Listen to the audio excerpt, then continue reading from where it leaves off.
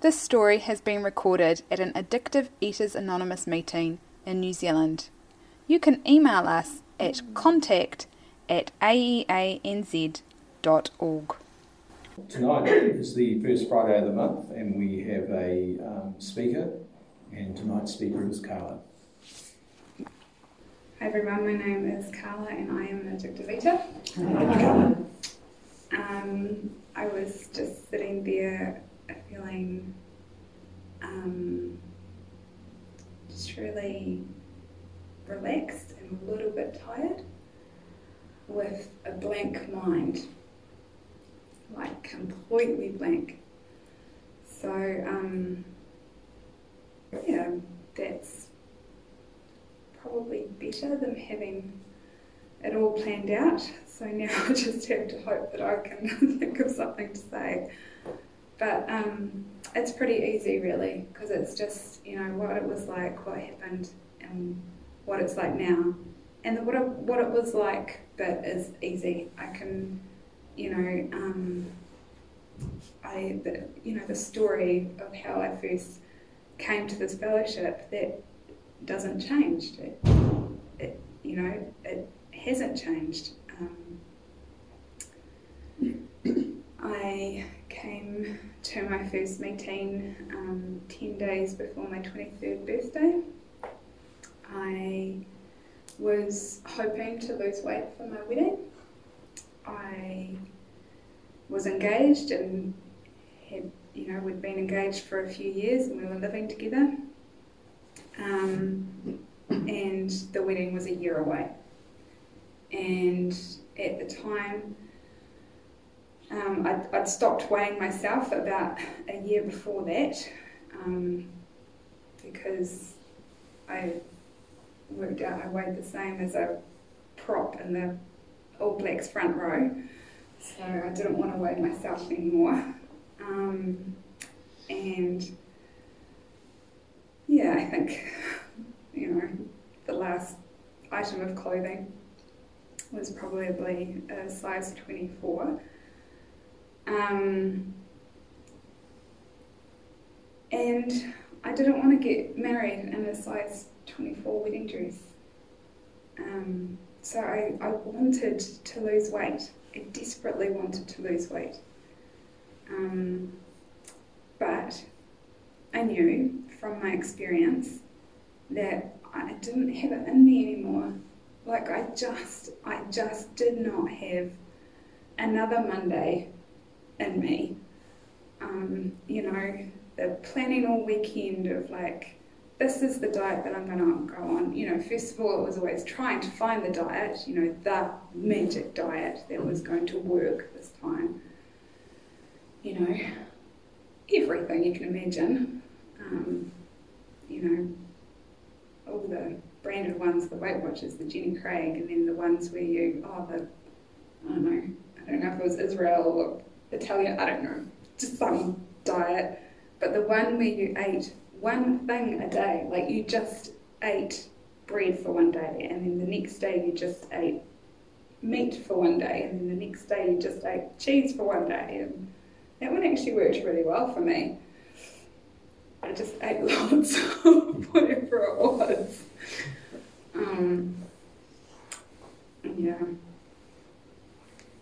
Planning it, starting the chart.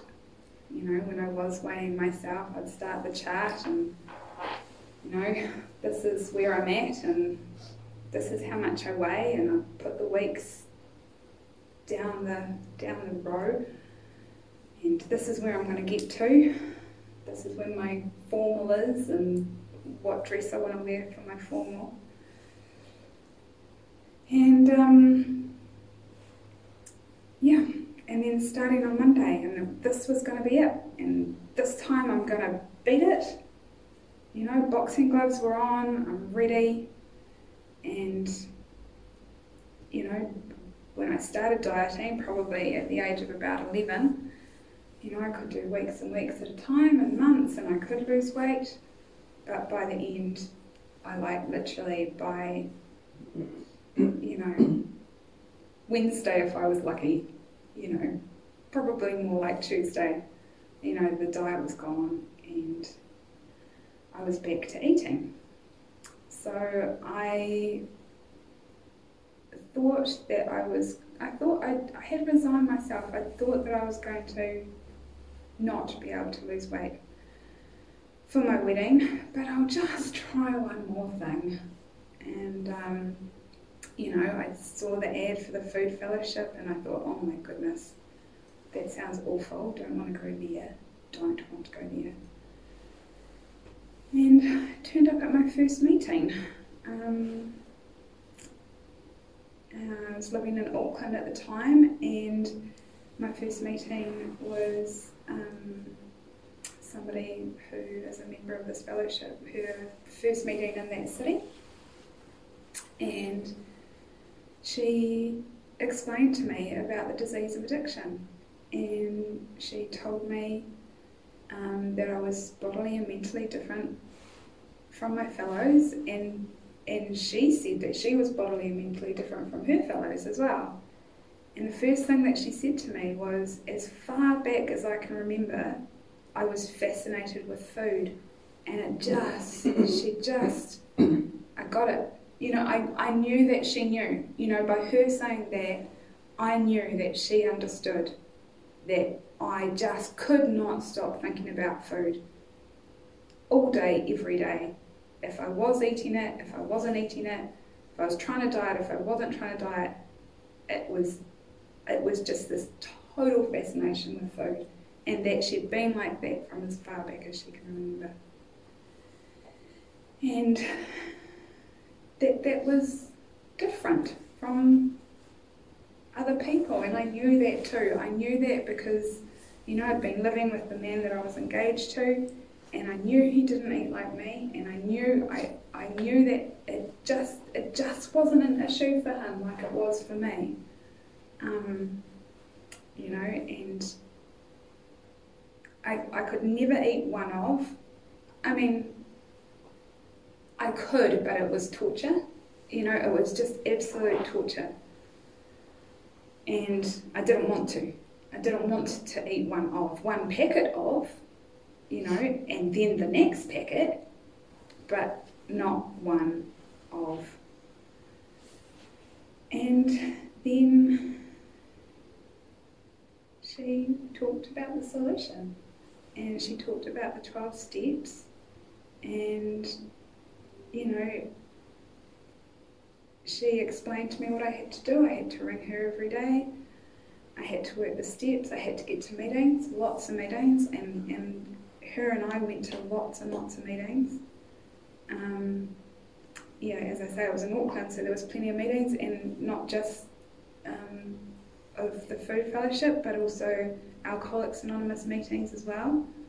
And I didn't identify straight away as an alcoholic, but eventually, listening long enough, I heard somebody tell my story.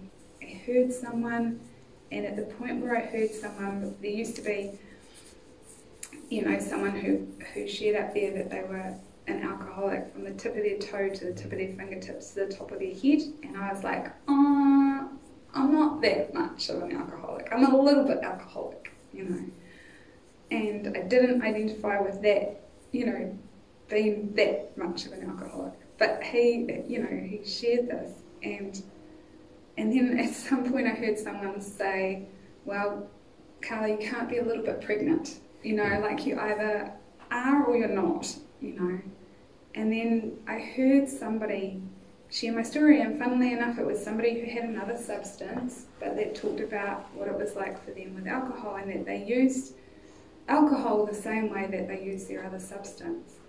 And at that moment, listening to that person's story, I knew from the tip of my toe to the top of my, my head to the tip of my fingertips, that I was exactly the same. I was no different. And that's what I'd heard here too, that, it's to get well, I had to put down the food, the alcohol and other substances. And I had to work these steps in my life. And I had to, let go and let God and surrender. And I struggled with that. I struggled with that for many, many years. Not with putting down the food, and actually at the end not with putting down the alcohol. When I say not struggled, of course, but I knew that that's what I had to do.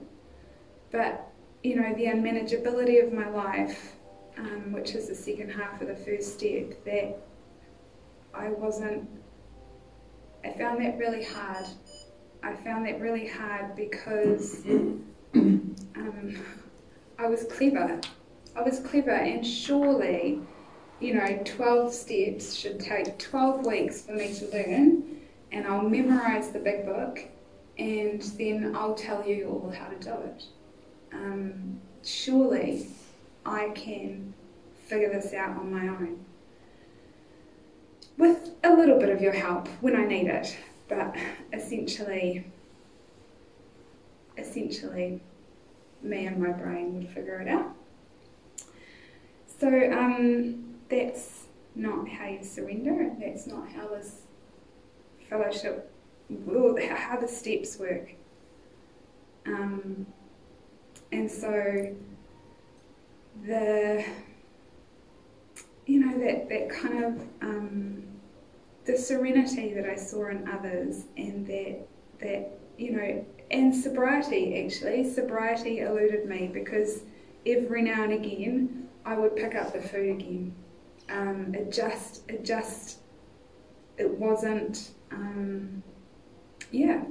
kept on picking up the food for years and years and years.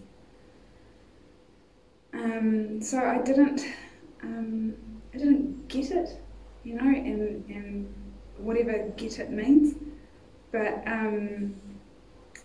it took what it took, but I kept coming, no matter what, I kept coming. It's never been an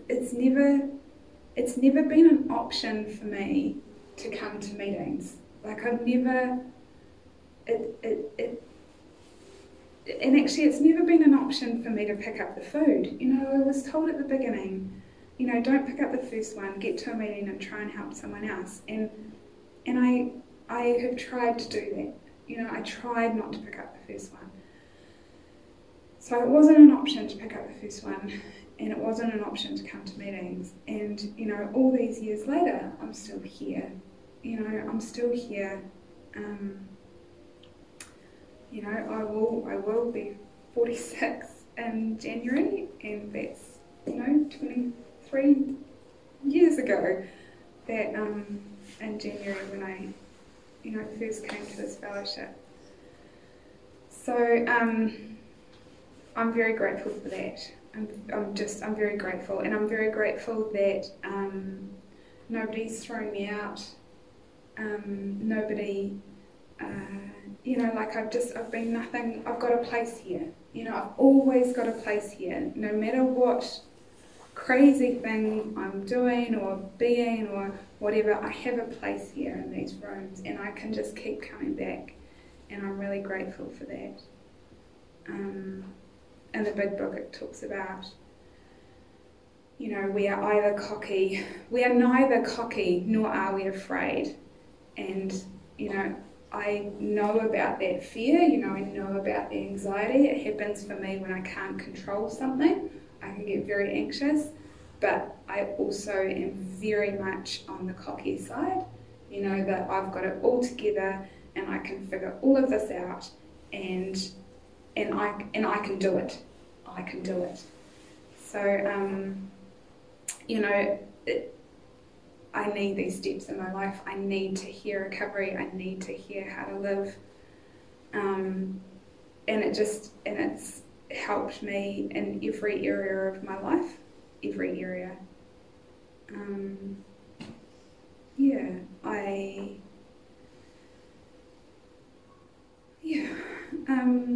It works. I guess it works.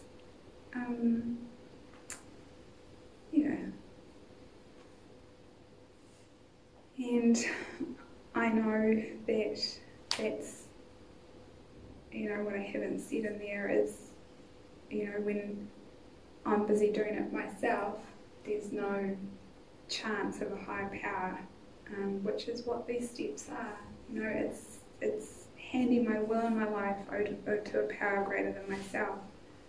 And in the big book, and you know, the How It Works, you know, it talks about, you know, that no other power could help us, and I certainly tried that. You know, I wanted my mother to fix me, my father to fix me, counsellors to fix me, you know, my partner to fix me. I wanted those other people to fix me, and I got when I came here that they weren't going to fix me. But I forgot that I'm a human power, and so I couldn't fix me. And so I need to hand over to a power greater than myself. You know, sponsorship for me is part of that, and I haven't done that perfectly. You know, being a sponsor, not being a sponsor, being a sponsee, so being sponsored, I haven't done, you know, that's hard for someone who's fiercely independent like me, but I absolutely 100% need it. I can't decide, me and God, at that level, what is, you know, the you know, sober way of living. I can't. I can't do it, me and God alone. I need, you know, my sponsor. I need the people in this room that help me on a daily basis with, you know, just in every area of my life. And that for me is my higher power working, and I know that my higher power is working because I'm not eating today, and I don't want to eat today, and I don't want to smoke or drink or drug or any of those other things. I know that the solution is here, and as I said before, I know that it works. I'll keep coming back. Thank you very much.